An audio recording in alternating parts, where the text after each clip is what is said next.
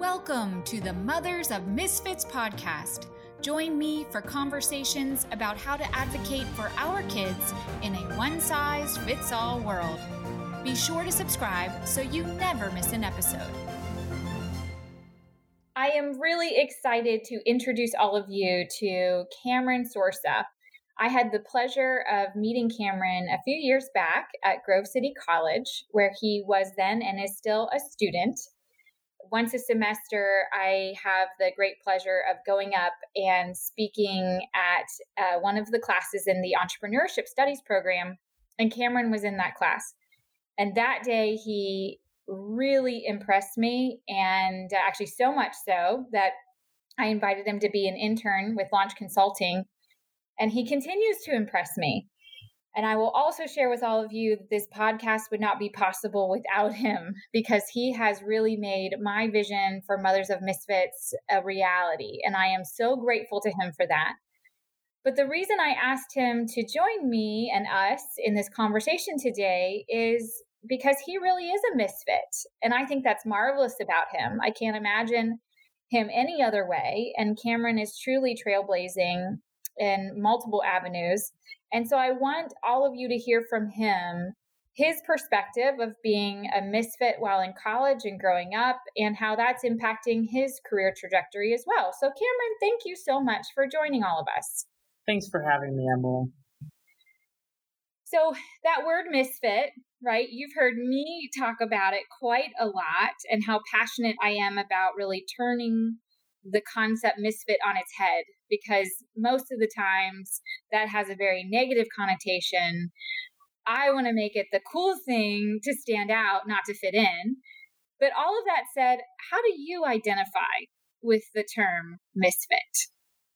For me, being a misfit is just how we naturally interact with our environments. Constantly, we're put in situations, and there's a standard way to doing things, or so people think, and it doesn't really fit the mold of who we are and how we operate. And so being a misfit is, something to be proud of, and it is the way that we do things. Yeah, I love that. I'm over here cheering because, yes, so true. It is a myth that we all fit some standardized mold. And who wants that anyways, right? We're all created so uniquely to accomplish a very specific purpose. And though I think most come to that realization later in life or in adulthood, but it is so painful to watch our kids or young people. And it'd be interesting to hear, as a college student, we know there's that pressure to fit in, right? To be something, and that you can be ridiculed or feel lesser than when you stand out, right? So I'm really glad to hear you talk about how misfit is such a great thing and a thing to embrace, and really to appreciate that we're all misfits, right? So talk about your experiences while in college, because that doesn't really fit the mold, I would think. So you are a full-time college student, and you're in the Entrepreneurship Studies program, which is, I think, really fabulous. Grove City College has an excellent program for that. But that's not all that you do. So pretty uncharacteristic of college students, you have a business that you have started and are operating. So can you talk a little bit about everything that you're doing right now? Definitely. So, as you said, in addition to studying full-time and being a commuter to classes, I have a Amazon FBA business, which I started 2 years ago.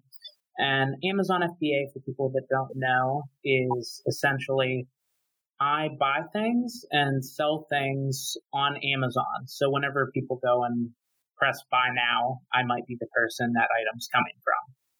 And then Amazon ships it to you.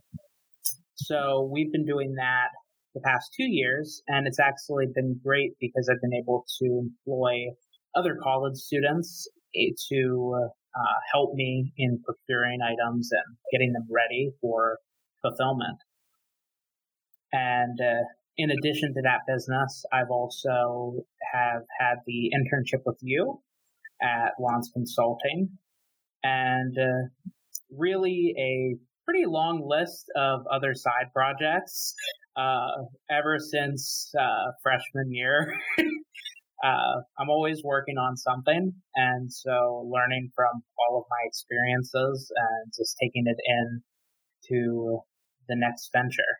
And so ultimately, I'd like to get involved with some type of tech startup or create my own startup. But right now, I'm working on building that Amazon FBA business. And as you mentioned, that is really kind of uncommon because a lot of times you'll see that students that are studying in college won't actually start a business until after they graduate or even a few years after they graduate. A lot of times people won't create something while they're in classes, or they'll be forced to look for a job once they realize they have student loans. And so I kind of took a different approach to that, where whenever I was heading to college my freshman year, I went in with the mindset that I'd find a way to pay off all of my student loans before graduation. And I will admit that after the first semester, I kind of felt beat and didn't think that was going to be possible. But lo and behold, I met my business partner and started in with the Amazon FBA business, and it started to look a little more brighter. Yeah, I really commend you. I don't know that I could have had all those plates spinning when I was in school. And I think it's fabulous that you have such a significant goal and to graduate without debt. And we know what a problem that is for a lot of students. But I want to go back to this drive you have, right? To start things, to need variety, to innovate, to experiment, to try new things. And I'm sure you can think back to times, well into your childhood where that's always been true of you. And what we know from the assessment that you took, which is an assessment that I used with a lot of my clients called the Kolbe Index, unlike other assessments that measure personality or intelligence, this particular tool gets at how you're hardwired to problem solve, to take action, to get results. And for you, it is to be the misfit, right? To take the path less traveled, to push boundaries, to try out new things. And what's remarkable about this component of human beings is that it never changes. So can you think back to times early on where you had this entrepreneurial spirit even then? Absolutely. One of the categories in the Kolbe Index, Quick Start, which is my highest category, really speaks true to, I would say, my past many years. I can think of many, many examples, but just jumping into things and not really putting a lot of thought into getting involved with something. I will say yes very quickly. And so thinking back, just with going from opportunity to opportunity. So my freshman year at Grove City College, I was working on a app idea called Dance Tracks. And we got to take that idea to a competition at campus, and we put in many, many hours of work into the presentation and the creation of the idea. And whenever we didn't win or receive any money at the competition, I mean, it was a little bit of a down point, but that was actually the same day that I met my business partner, and he took me to go shopping and find items, and I was off into the next thing. And so leaping from thing to thing, I'm not going to be down very long. And so I think that's a pretty good example of just my ability to jump into things and look to create. I think that's a great description. And I'll say, as you're talking, I'm thinking back to the conversations that I've had with a lot of families, particularly parents over time who had entrepreneurial type children, right? Like you. And they'll say things like, well, why can't you just stick with something, right? Or no, we started piano, you need to finish piano. And they're watching their child jump from thing to thing, activity, instrument, dance classes, right? This or that. And that nature for them to need variety and newness and new challenges can be misinterpreted as being a quitter or not sticking with it, right, in a Yeah. bad way. And so it is important, I would say, to those parents that have those kinds of kids to recognize that and accept and appreciate the need to try out new things. Lean into that, right? Give them various experiences. If they're trying out soccer for the first time, don't go out and buy hundreds of dollars of equipment, because 3 months from now it might be karate or it might be piano, right? And that's where we need to understand our kids and what they need, so then we can respond to those needs, but not pressing on them this need to stick it out. Because I know also a lot of those kinds of folks that are then into their careers, they might change jobs every 2 to 3 years. And that's what they need to stay in the game, right? They need to stay engaged. But then they have these pressures from their family members saying, well, why can't you just stick with it, right? Why don't you just get a safe, secure job? And they're happy to have the variety, but it feels like this outside pressure again to sort of fit this mold and be the normal. And that's not true for them. So on that note, how would you say your parents helped you embrace, because I know they were very supportive and they're entrepreneurial in their own right. How did they help you really embrace that need to try out new things and risk take and experiment throughout your upbringing? Definitely. My parents have a veterinary hospital. And so growing up, originally, I always knew I wanted to do something with business. But in addition to that, I thought I wanted to be a veterinarian.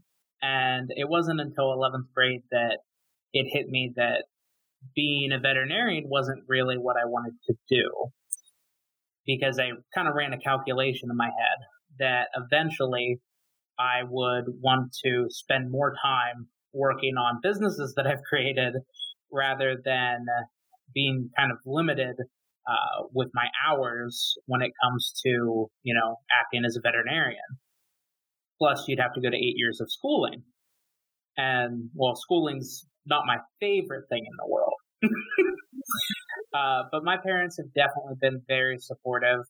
Thinking back into my childhood, back in like 5th grade, my dad, recognizing my interest in business, helped me get some private labeled cap lights. So it was a light that goes on your baseball cap. And so it was CJS Enterprises. And we had this business where I'd sell it like trade shows or, craft fairs. And then also we got into a local hardware store. And so I was selling those for a while, but kind of paired with my ability to be quick start, but also low in implementation, I kind of got bored with it and it kind of faded. But I did do that for a few years, and it helped me to learn a lot about money management. I was saving 50% of my money at the time. Parents were making me, but it was a good lesson. Yeah. And I definitely wish I could save 50% of my money today. I'd like to work more towards it. I hear you. Yeah. Well, that's such a neat experience. And to have that recognized, you said your dad saw that in you in 5th grade and was able to give you a platform to express that. Now, what we haven't been talking about, except you mentioned school's not necessarily your favorite thing, is your experience in school, right? So you are part of the majority of the population that is really not wired to do well in school. And I'm not talking about smarts here, but it's proven through research that only 20% of the population shares a hardwiring of the teachers. Basically, those students learn the way the teachers learn and therefore teach. And so they have more like tailwinds in their school experience, right? So things are, of course, they have to work hard, and of course, they have to put forth effort, and of course, intelligence matters, but they have less friction in their school experience. Whereas the majority of people, by a little or a lot, learn differently than how they are expected to learn and function in school. And you're part of that latter group. And so it's common to hear from those kinds of folks that school was often a stressful experience because typically that need to bounce around between topics and speak before you raise your hand and think of new and different ways of doing the assignment aren't always welcomed. So how was your experience in school, and even now, but even through elementary, middle, high school, now college? Can you see how sometimes there's that friction between how you naturally do things and how you feel like you've got to do things to get it done in school? Definitely. So back in elementary school, I was pretty much a straight A student, but that wasn't very hard. And then middle school hit and going into high school, and I would just say that my interests started to get split. I started having other activities. I got involved in the 4-H program. And so that started taking some of my time. And so A's and B's.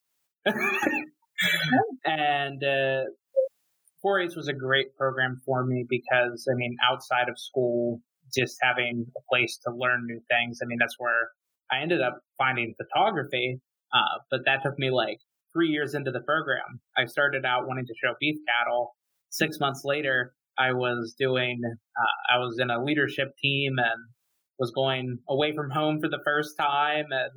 And all of these experiences outside of school were really valuable for me. But inside school, high school, you kind of coast by. But in college, I would definitely say that the way that I am is definitely in conflict with the standard way that classes and teachers expect things to be. Oftentimes, if it's not of interest to me, I will be tuning out and thinking about other things that are of interest to me. And so being able to keep attention can be really difficult, or wanting to deviate from the way an assignment is supposed to be done. I haven't written very many long papers. Most of the time when they say 1 or 2 pages, I'm doing the 1 page. Yeah. I rarely write anything over 1 page. Writing is not a strong suit. But really, in classes and even in the clubs that I'm involved in too, not wanting to conform to the standard way that things are set up, wanting to kind of do my own thing. And obviously getting pretty frustrated whenever I'm told that I can't do something. But I know it can be done. And so hitting that brick wall and then thinking, what do I want to do? And I think all of those things combined really come together with a quote that I have quoted from myself. I'd like to be quoted on it someday, which I can be now that I'm here on this podcast. But basically, if you're, studying something like entrepreneurship in college, if you're not thinking about dropping out every day, you're not really an entrepreneur, because you constantly have to be questioning, the opportunity cost of what you're doing. And it's constantly playing through your mind, okay, what if I was going, full throttle in a business right now rather than splitting that focus? And so not really knowing which is going to pan out. Whatever is going to happen is going to work, but it's something that's always running in your head.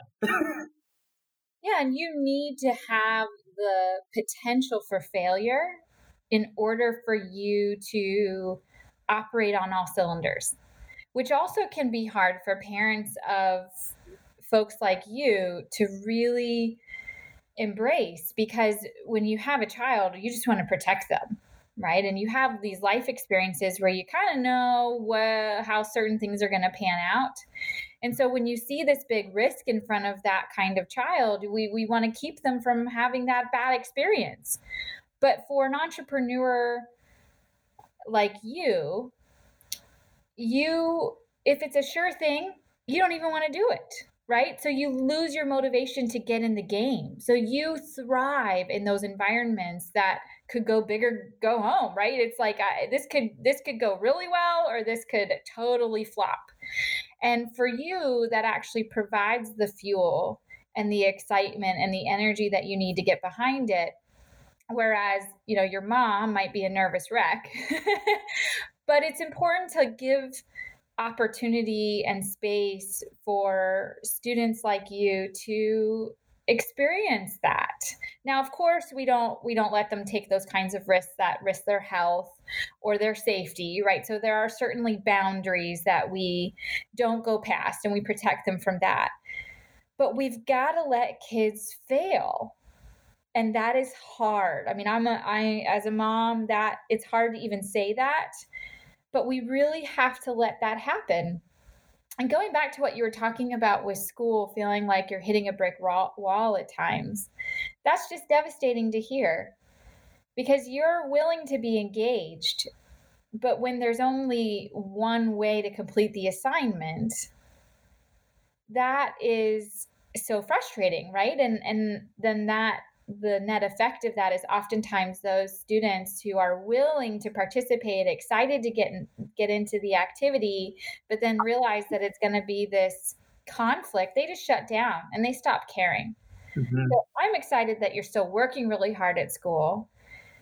But have you seen have you seen peers, particularly entrepreneurship program, have you seen some of those folks start to kind of shut down with school and be more excited about those opportunities outside of the classroom? Interestingly enough, there's quite a few number of people studying entrepreneurship that even after graduating, even after multiple years out, haven't created something, which is unfortunate. A number of students actually will go and work for maybe like a startup, but there is, a percentage, I don't know what that percentage would be, of people that things don't pan out exactly what they thought it was going to. And I think a big element of that is, you can't just get a degree in entrepreneurship and really call yourself an entrepreneur. You really have to go out there, work, and create something.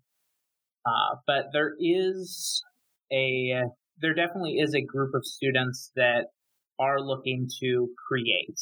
And I know the incoming class of entrepreneurship majors has been increasing steadily, and sometimes jumping a bit over the past couple of years since I've been in the program. And a lot of people are coming in looking to create some type of social venture that can really make some impacts. But a lot of times in the classroom setting, I think a lot of people will get caught in the rut of doing something as a project. And once the class is over, it kind of ends. And so really being able to take the next step and create it, monetize it, is something I think a lot of people are just scared to take the leap to do. Oh, it's the misfit path. Right. And as you're talking, it's making me think my dad, who is wired very similarly to you and is most definitely a born entrepreneur, he always said, it's not what you do, it's who you are. And it is important that students, as early on as possible, figure out who they are. And that helps them find their lane in life, which of course it helps them make those good decisions about what college they should go to, what college major they should be in. In my extensive work in career coaching, I've seen so many students choose a career path because it's what their parents did. I mean, you nearly fell into that, right? Mm-hmm. It's what they know, it's what's familiar. So they major in that, and then they don't like it at all. I just coached a young man, very smart, talk about innovative and entrepreneurial. He's off the charts. But he went to a 4-year expensive private college, got the degree, hated the whole educational process, and after his first job of 6 months, quit and said, I'm not doing that anymore, and is now really struggling to figure out where he should go next. And that's a common story because, again, I think we're counseling young people to choose careers based off of what's familiar to them, or the courses they do well in, or maybe even what they're passionate about. And though those elements are important, your career choice has to start with how you're hardwired to operate and how you perform. And it's not about, I'm with you.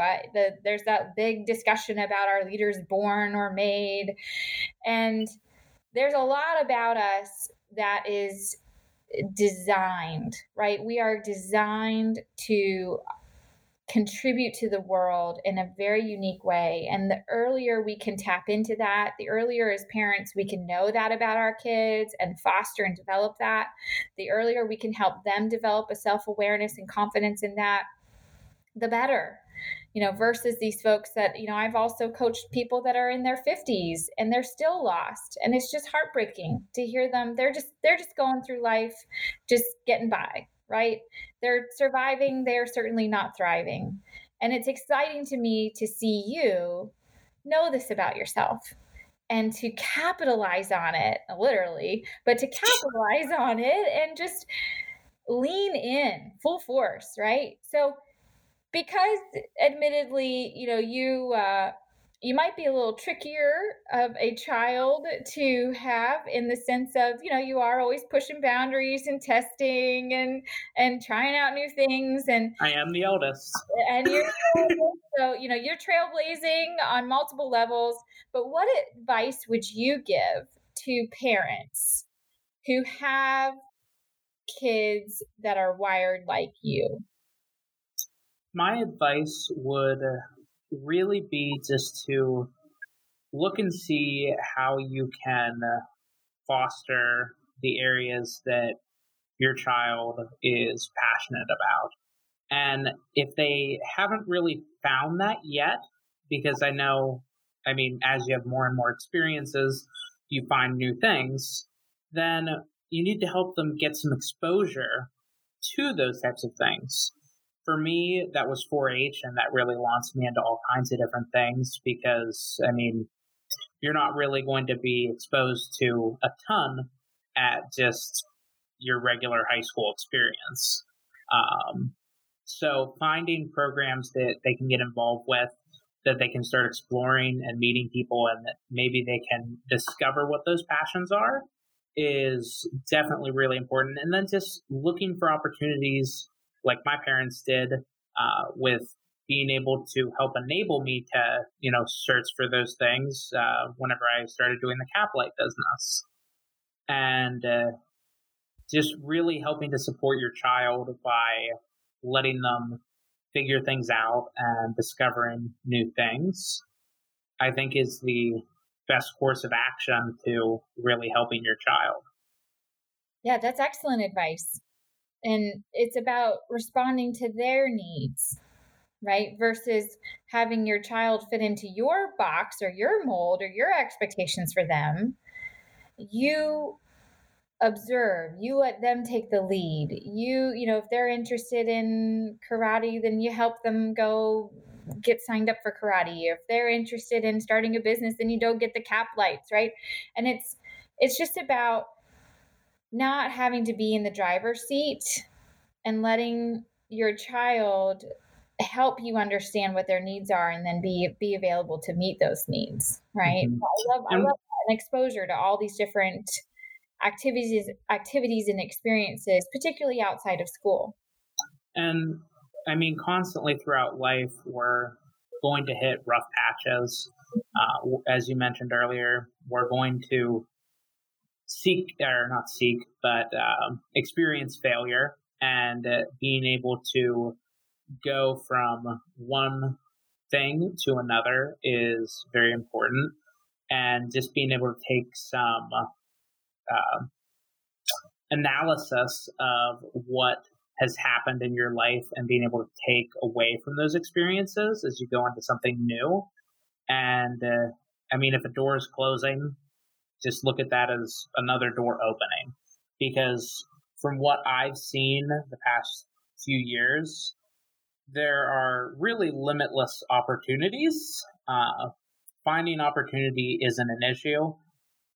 Finding something that you're going to be very passionate about and being able to really put in all of your effort towards is really what's going to pay off in the end, having that focus to actually execute on it.